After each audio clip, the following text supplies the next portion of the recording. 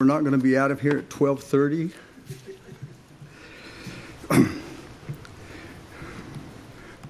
Brother David, what did John the Apostle say in Acts chapter 1? I was in the Spirit on the Lord's Day. Wasn't the Lord's hour, was it? We have a whole day here. We're not going to be out of here by 12:30.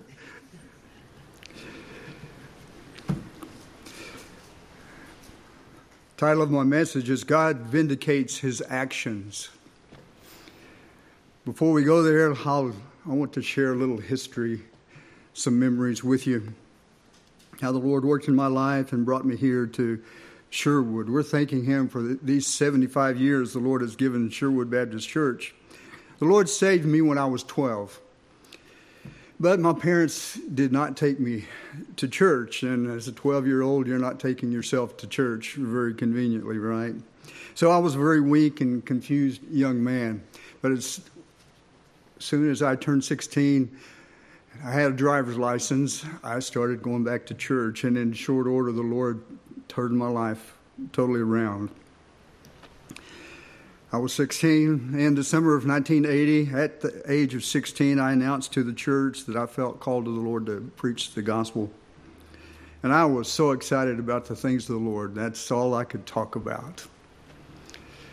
And to everyone that I could talk to. There was a girl in our Sunday school class asked me to come over and witness to her neighbor, a boy who lived across the street. He was 13 years old. Didn't know the Lord. And that was an opportunity, right? So I went, I witnessed to him frequently, and invited him to church, and that girl and from our Sunday school class, and I frequently invited him to church. He finally came, and he kept coming. He came back, and the Lord saved him. Praise God. His name is familiar to several of you. That was Larry Jones. He's now at home with the Lord. Well, eventually, the Lord took me to Mexico as a missionary and took Larry to pastor Bible Baptist Church in Broken Arrow, Oklahoma. It was Bible Baptist back in that day. And they had a Christian school. And, of course, if you have a Christian school, you go to Christian school events and you meet other pastors and other churches and so forth. And Larry, with his Christian school, met a pastor, young man, like-minded, who struck up a good fellowship with Larry, and that man was Paul Brown. Well, not long after their meeting, Larry called me up in Mexico.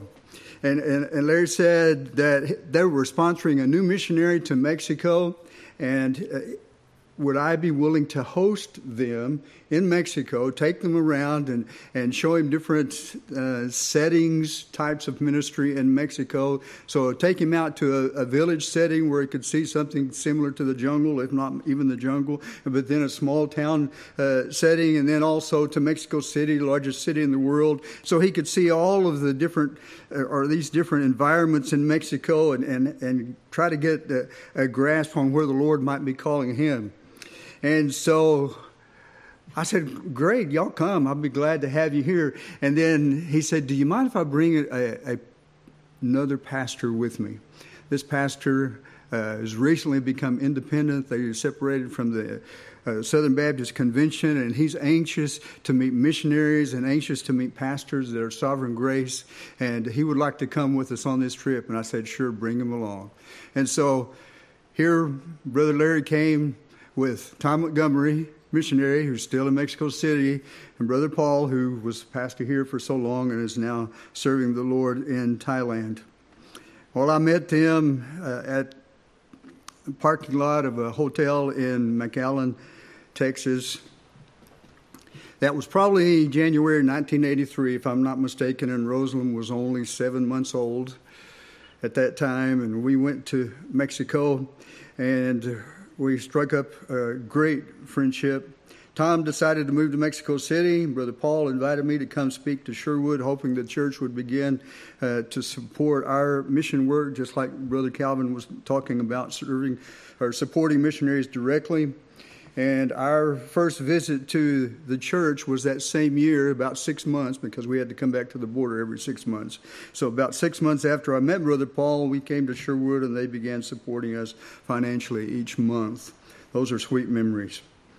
In 1985, it became necessary for Janet and I to move our membership to a different church, and we weren't sure exactly what the Lord had for the future for us, but Brother Paul told me that we would be welcome right here for a place to call home while we were deciding what the Lord's will was for our future. So in December 1985, Janet and I came to Sherwood, and that was shortly after Blaine and Mark and let's see who, a few others had moved here, so they were here just a little bit ahead of us.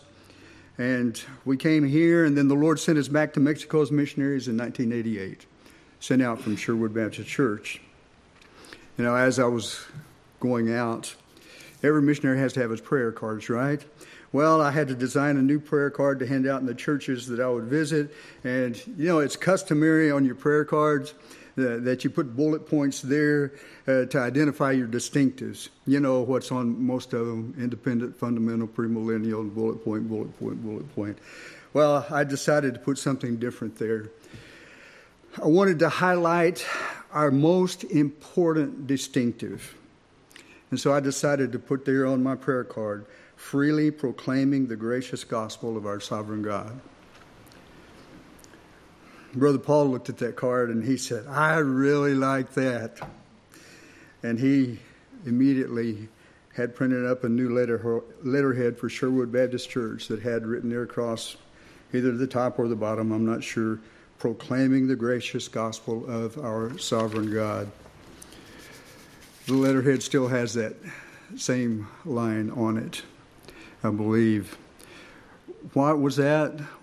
Why was that? We wanted to identify as a church and as a missionary to be focused on our high view of the nature of God and His gospel.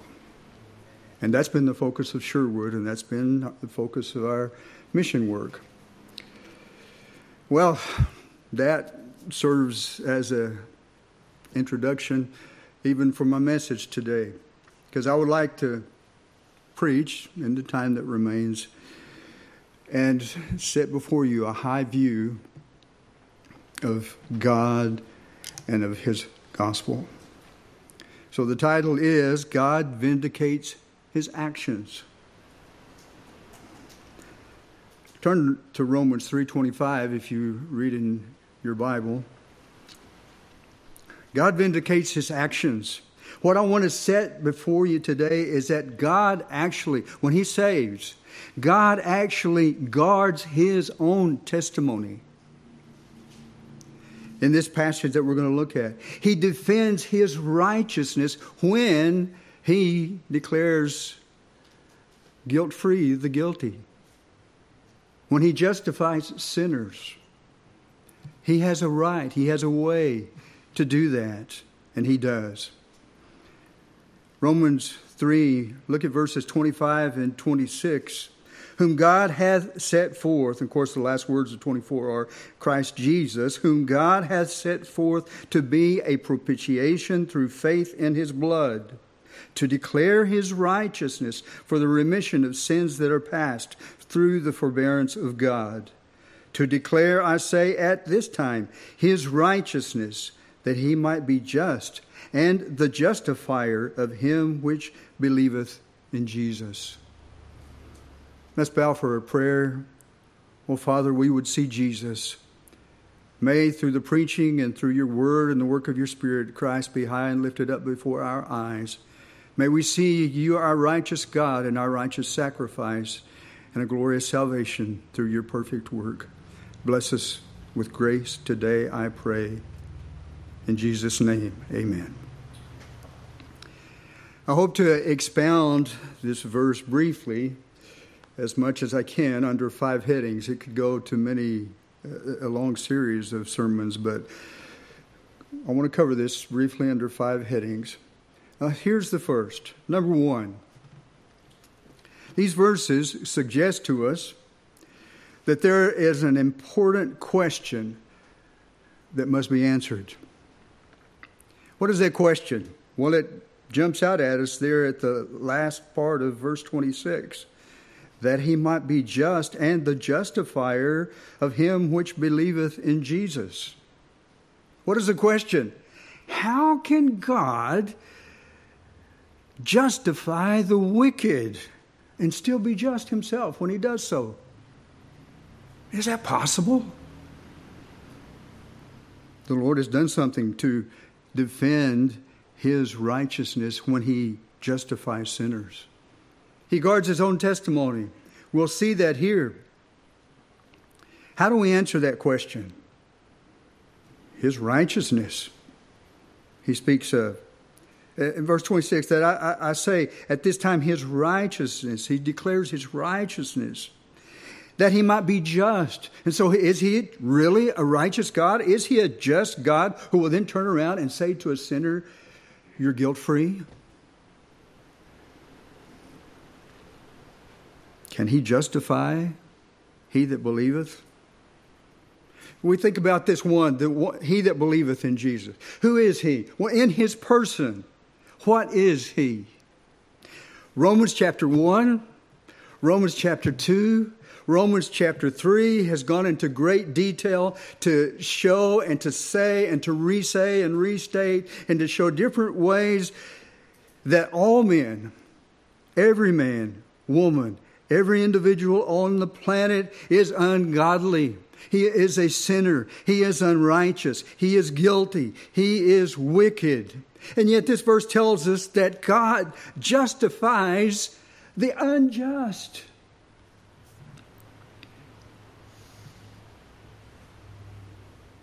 Moses said that God is glorious in holiness. Is that true? Really?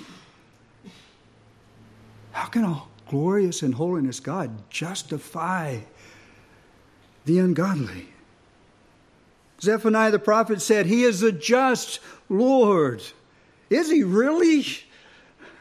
Can he justify the wicked?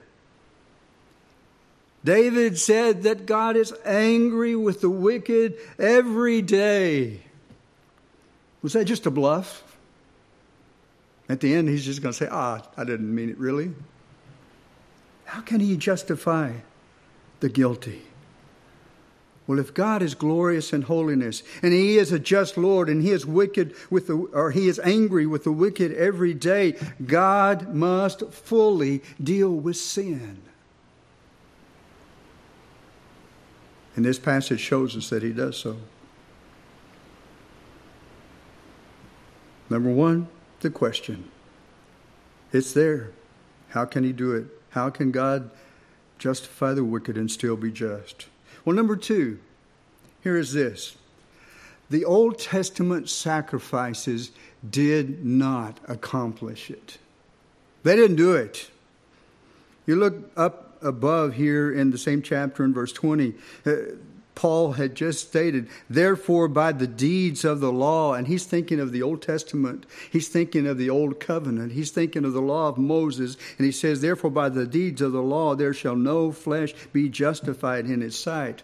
And whatever may jump at you in your thinking when you read those words, the deeds of the law, you have to include there the sacrifices that were made throughout the Old Testament.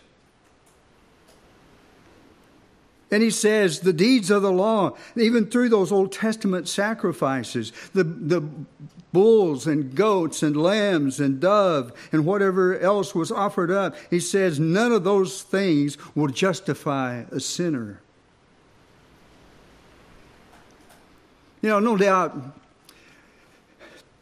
it has to be so that serious, and I mean underline serious thinkers during those generations, both believers and even unbelievers, if they were thinking about it, serious thinkers would reason that, animal sacrifices just are not adequate to take away sin of human beings. There's no comparison between the value of a human soul and an animal, or the death of an animal and human sin. And the Scripture teaches us it would only provide ceremonial cleansing for covenant living under the old covenant. That's what it was there for, and to point sinners to Christ. But those animal sacrifices were insufficient. Their value always came up short. It would not take away the sin of men. Look with me over in Hebrews 9. Read with me there in Hebrews 9, verses 8 and 9. In Hebrews 9, verses 8 and 9. The Word has something to say about this. It says, the Holy Ghost, this signifying that the way into the holiest of all was not yet made manifest, while as the first tabernacle was standing, he's looking the way into the presence of God, was not made manifest. While the first tabernacle was standing, the earthly tabernacle, which was a figure for the time then present, in which were offered both gifts and sacrifices, that would not make him that did service perfect, as pertaining the conscience. Did they have a place? Yes, they did. Did they make him perfect pertaining the conscience? No, he would be aware every time he had sinned, and then he offered an animal as a sacrifice for that sin, his conscience still told him that didn't do it.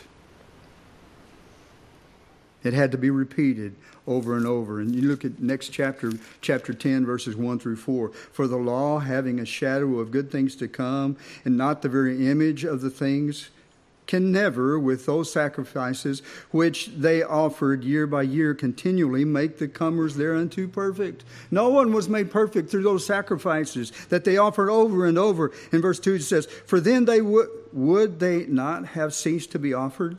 Because that the worshippers once purged would have had no more conscience of sin. But you see, they did. They did have conscience of sin.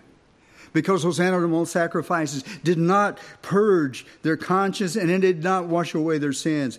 But in those sacrifices there is a remembrance again made for the sins every year. So they still had to remember they were there, and they have to be dealt with. Verse 4, for it is not possible that the blood of bulls and goats should take away sins. It never was possible. All through the Old Testament, not one of those sacrifices ever took away sins, and their conscience told them that. Something more was necessary. Those Old Testament sacrifices didn't do it. Well, number 3, if those Old Testament sacrifices didn't do it, then how were Old Testament saints forgiven? You look here in 3:21 of Romans, and look just the first part there.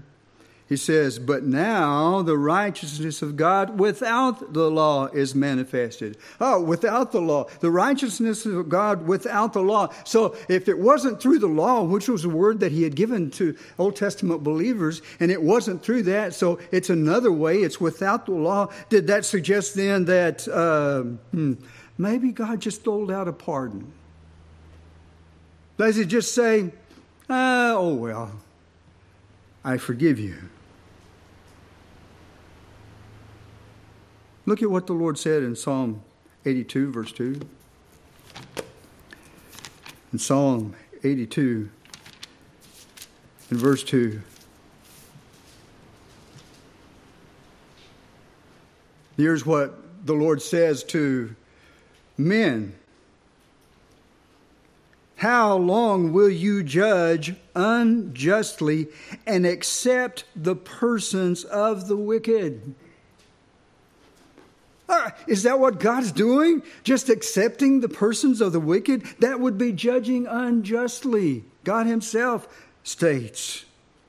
He condemns unjust judges. So is he one? Does he just dole out a pardon and say, I'll accept your person even though you are wicked? Jump forward to Proverbs 17:15. Proverbs 17 and verse 15, the Lord says, He that justifieth the wicked. Isn't that what Romans says he does? He that justifieth the wicked and he that condemneth the just, even they both are an abomination to the Lord. Lord, how are you going to do this? You've backed yourself into a corner because it's an abomination to justify the wicked.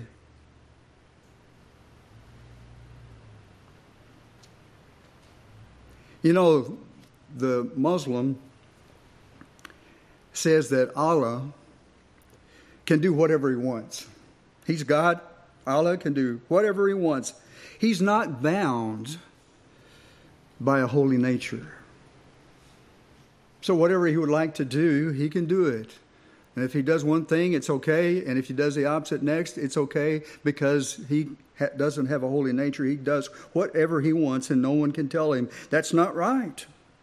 Therefore, Muslims believe that Allah, since He can just do whatever He wants to do, that Allah just grants amnesty to the ones who repent and confess sufficiently.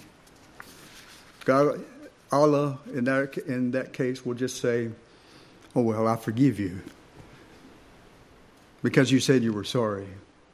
And you repented enough, and maybe if it's a bad enough sin that you may have to do some ritual good deeds, but if you do enough ritual good deeds and you just repent enough, then He'll just grant you an amnesty and say, well, I'll overlook those sins. I forgive you. You look into this book right here. The one true God of heaven and earth could never do such a thing.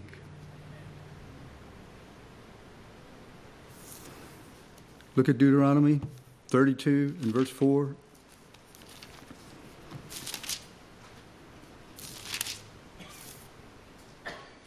He is the rock. His work is perfect. For all His ways are judgment. And the word means just judgment. A God of truth and without iniquity, just and right is He. You see those words there? Perfect, just, truth, without iniquity, just and right. This verse doesn't describe what God decided to do. It describes what God is. Amen. This is His nature. His very nature is truth, and He always speaks the truth. He is without iniquity, and He cannot sin. Why? Because it is His nature. He is just and right in everything that He does. He could not just decide that a sinner, oh well, here's an amnesty. Walk away forgiven. He is governed. Yes, God, holy God, sovereign God, can do whatever He pleases, but there's one thing He can't do, and that is violate His own holy nature. All that He does will be in accord with that nature. So God can never just decide to just grant a pardon in our modern sense of the word. It's okay. We'll forget about it. God cannot do that.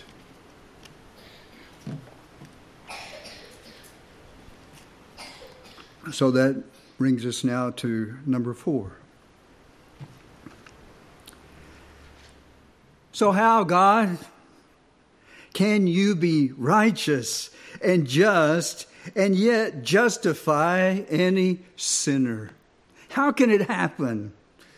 It wasn't by the animal sacrifices, and it's not by an amnesty or a pardon. How can you justify a sinner? And as you know, we look here at our verse in Romans 3, look back there again. 25, for whom God has set forth to be a propitiation through faith in his blood, to declare his righteousness for the remission of sins that are past through the forbearance of God. Paul here actually lays emphasis on the salvation of Old Testament saints in this part of the passage.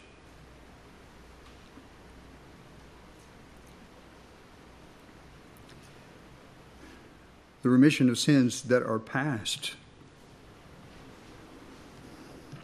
If 2 and 3, my points there, are true, Old Testament sacrifices didn't do it, and it's not just a pardon. If those things are true, well then for 4,000 years, to the unregenerate mind, to the unbelieving world, it would seem that God was inconsistent with himself.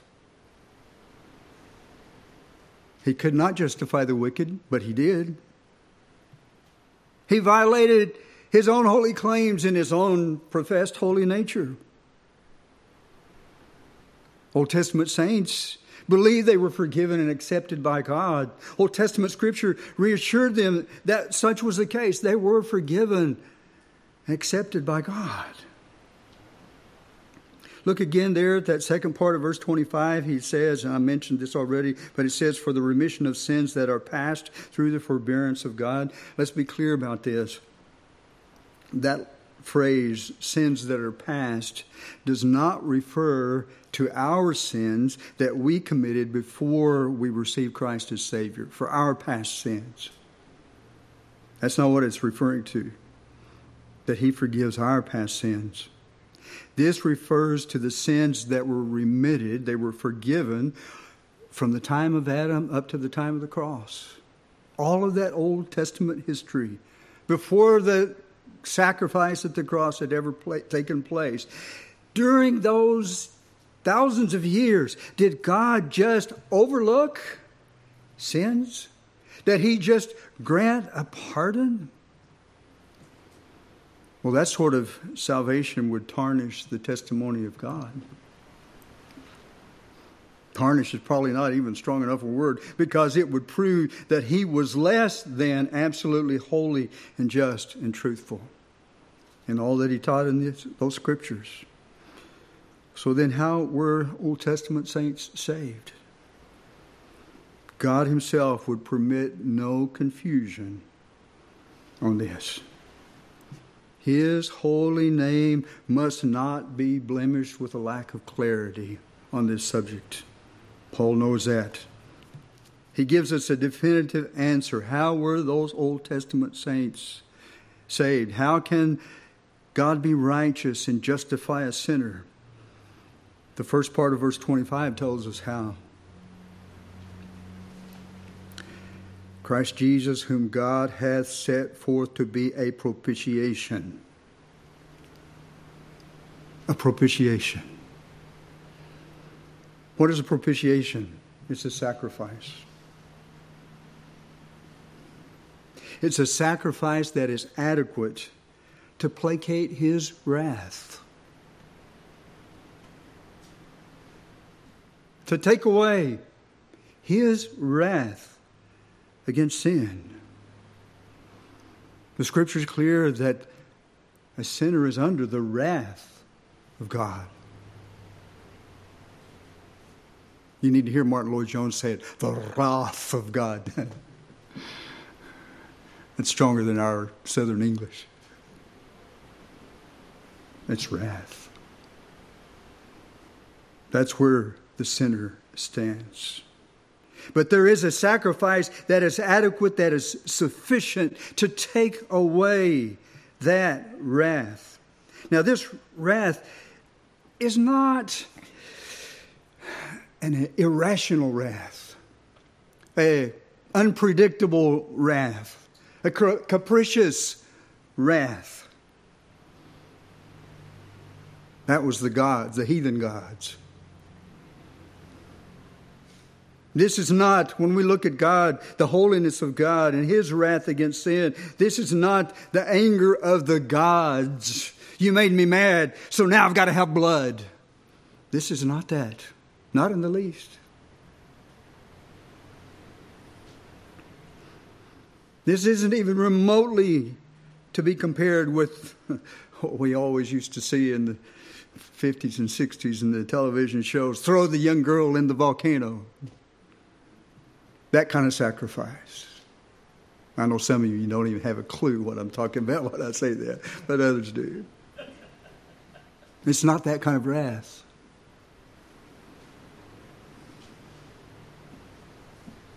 A holy God has no fellowship with sin. And He must deal with that sin. And He says here, Christ Jesus, whom God hath set forth to be a propitiation. Jesus Christ is the perfect sacrifice that exhausts all of God's wrath. It falls on Him, and there is no more. You see, Christ steps into our place. He endures the wrath that was our due.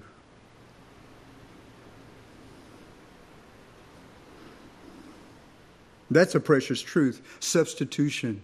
Substitutionary sacrifice. You stop and think about it. Well, is substitution someone else taking the place of another one? Is that really fair? Just an illustration.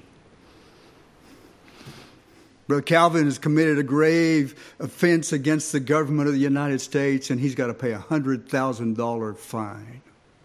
So Elijah, pay up. Does that seem fair?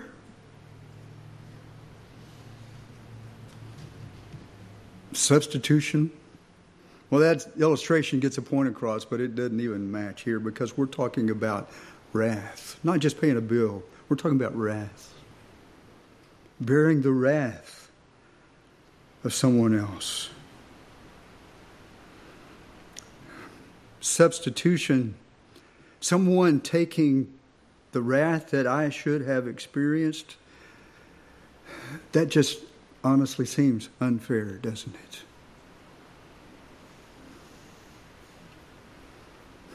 But this sacrifice is exceptional.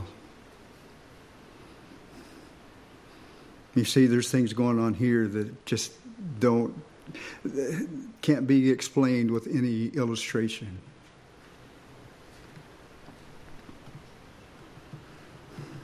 You see, when Christ goes to the cross, we have to remember this, that there is one God, there is unity in the Godhead. And in this sacrifice, God offers Himself.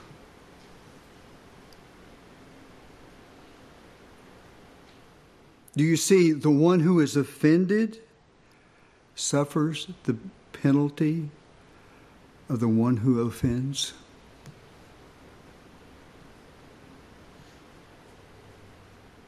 God offers Himself.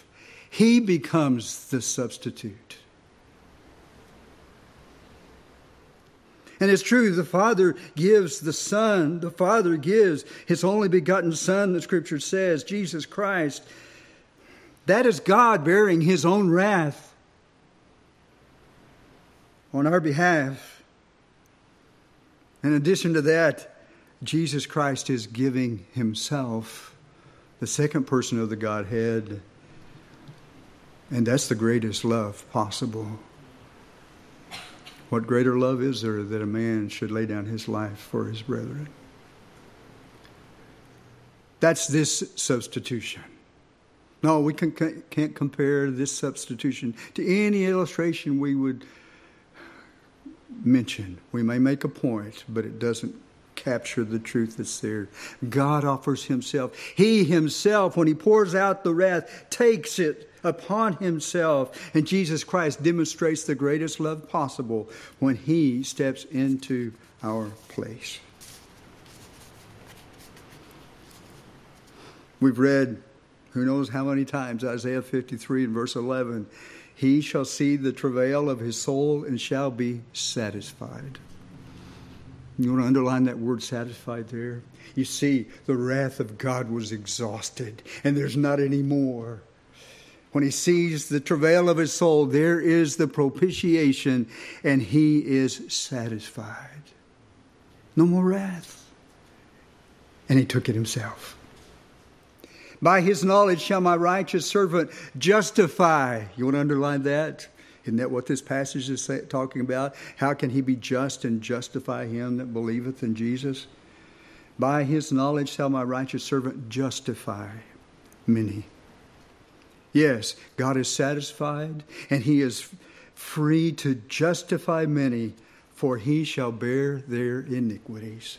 He took our place. He endured our wrath. And his sacrifice is a perfect propitiation that takes away the wrath of God.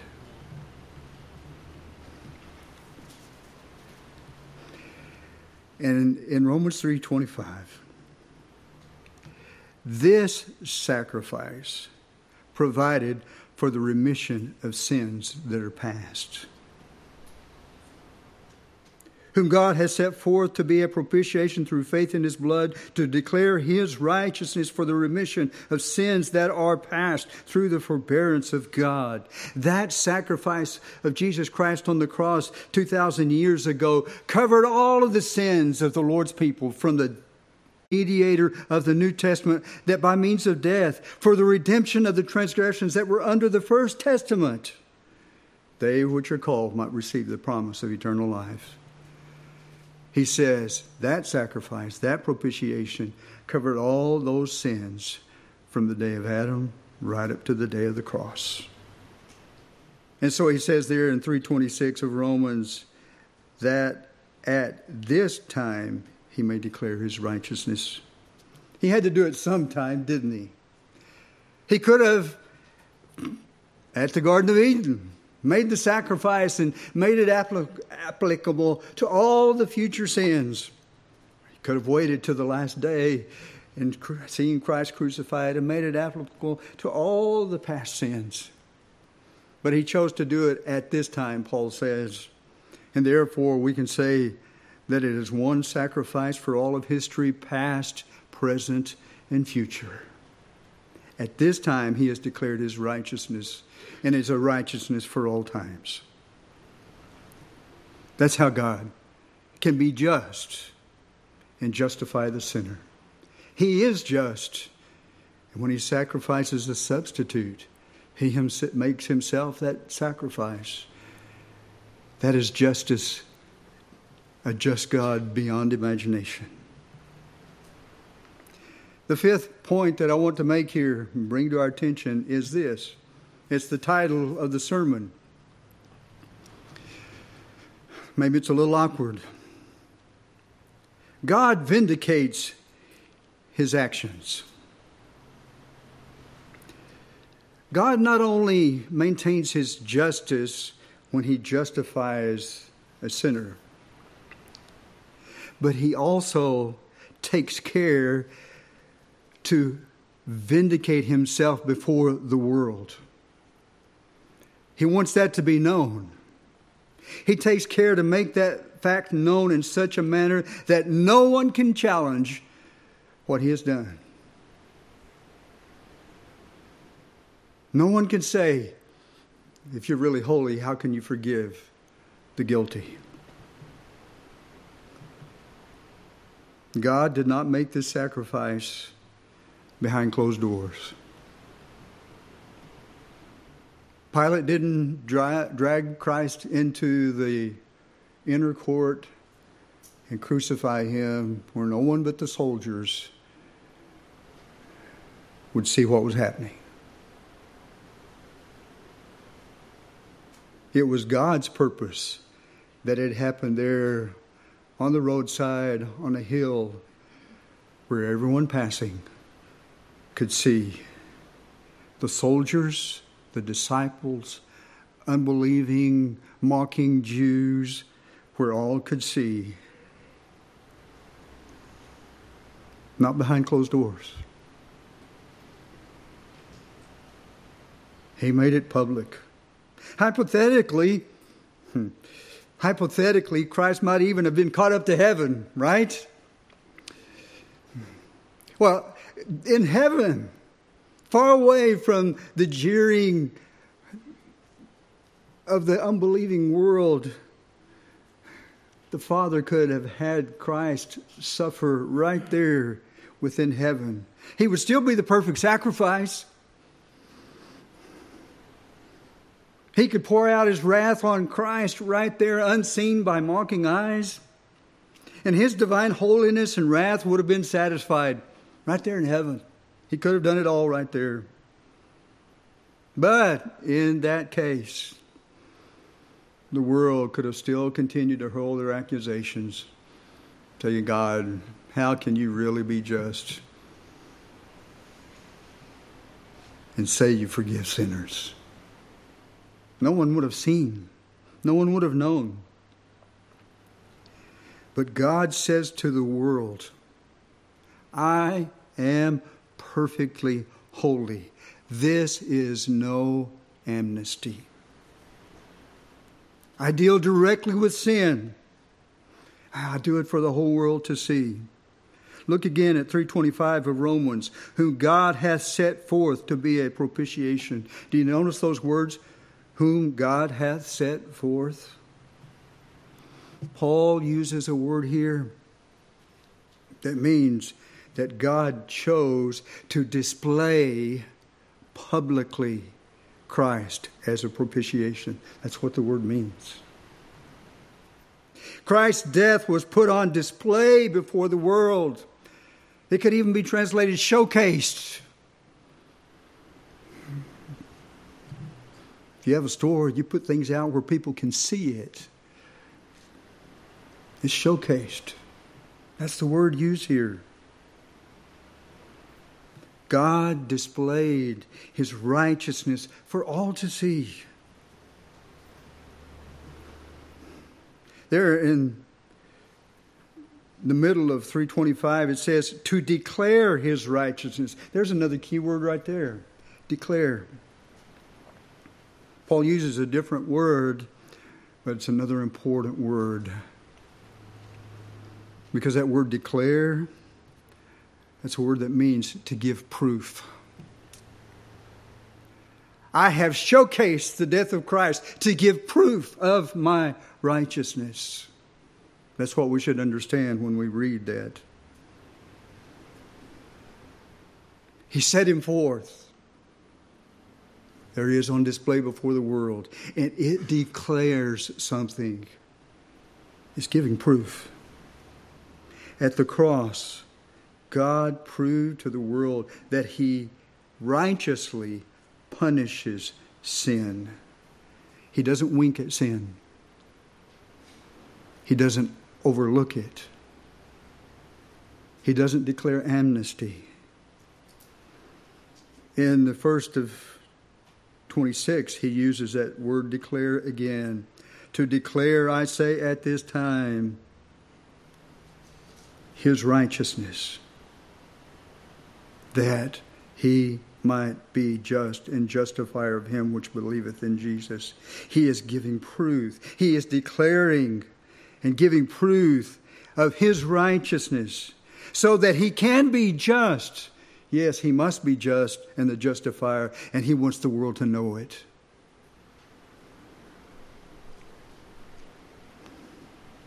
Paul states declare twice. He's emphasizing He is just when He justifies the sinner. So in this way, God not only sustained His own holiness, righteousness, justice in saving sinners by putting the guilt and wrath upon Jesus Christ, but He defended that righteousness before the world. He vindicates Himself. He vindicates His action of every time that He justifies a guilty sinner. That guilty sinner can look and say, Christ took my sin and He bore my wrath in my place, and God is holy. The glory of His holy name remains unstained. There's no blot on his testimony, as if he just swept sin under the rug. He fully dealt with sin. Praise God. We shouldn't forget that when God justifies sinners, he doesn't leave them in bondage to sin. That's a whole other sermon. He transforms them. It's not as if he justifies sinners and then just leaves them living that life of sin. He transforms them by his regenerating grace. But the truth we see in all of this is that God has forgiven and justifies us with perfect justice. God has vindicated himself. He's justified himself before the world by accomplishing it publicly. And no one can accuse him of compromising with sin or acting unjustly. We trust in a perfectly just God. We trust in the perfect work of the just one, Jesus Christ. Through Christ alone, it can truly be said, the words of the Psalm 85:10, so you can put it up there. Mercy and truth are met together. Righteousness and peace have kissed each other. We can have peace and God be righteous in Christ. And I urge any of you today who have never come to Jesus Christ in repentance and faith to look at him. Behold what he's done. God has righteously dealt with sin. And he will justify you if you believe in Christ. Not just that head, intellectual, historical faith, but you come to Jesus Christ in your heart and you embrace him and you trust him as your hope. He'll call you his own. And you will be declared guilt-free through the work and sacrifice of Christ. Let's